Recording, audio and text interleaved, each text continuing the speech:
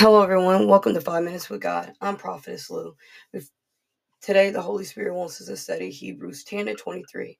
Let us hold fast the confession of our hope without wavering, for he who promised is faithful.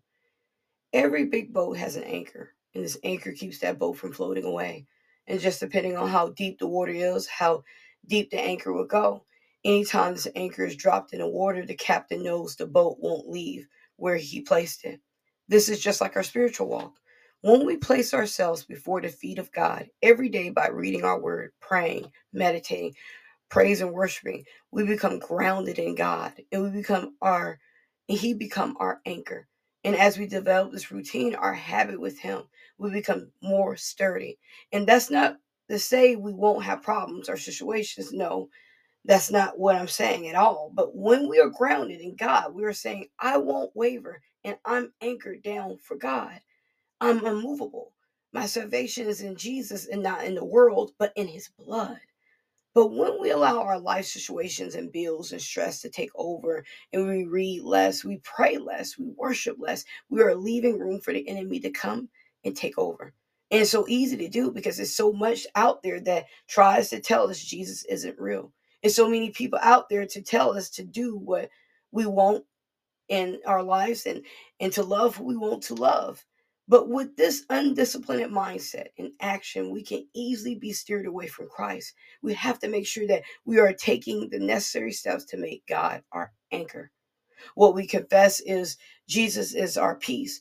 What we confess is Jesus is our king. What we confess is what we know about him. We know he saved our soul. We know he healed us when the doctor said no. We know he's a provider when everything else failed. We know Jesus, and that's our confession.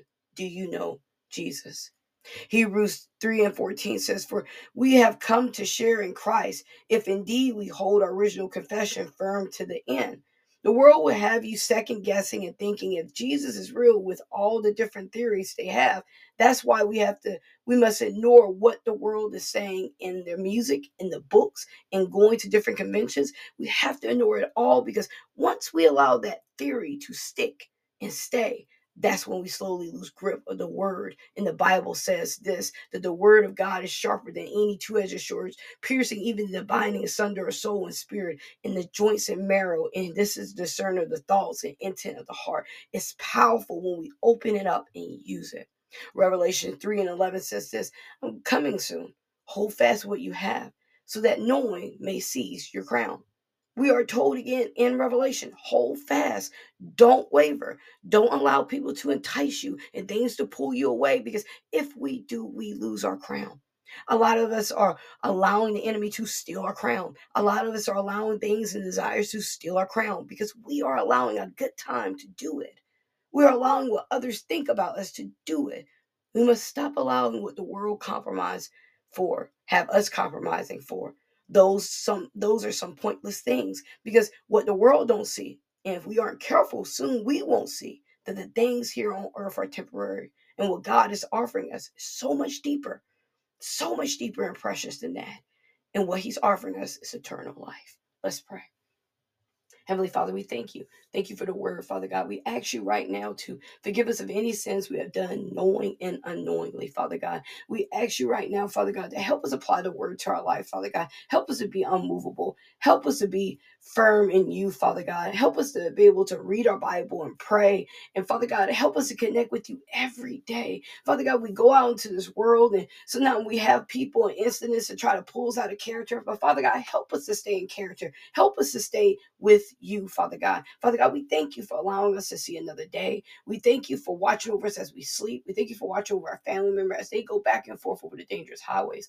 Father God, as we go to our jobs today, Father God, give us favor.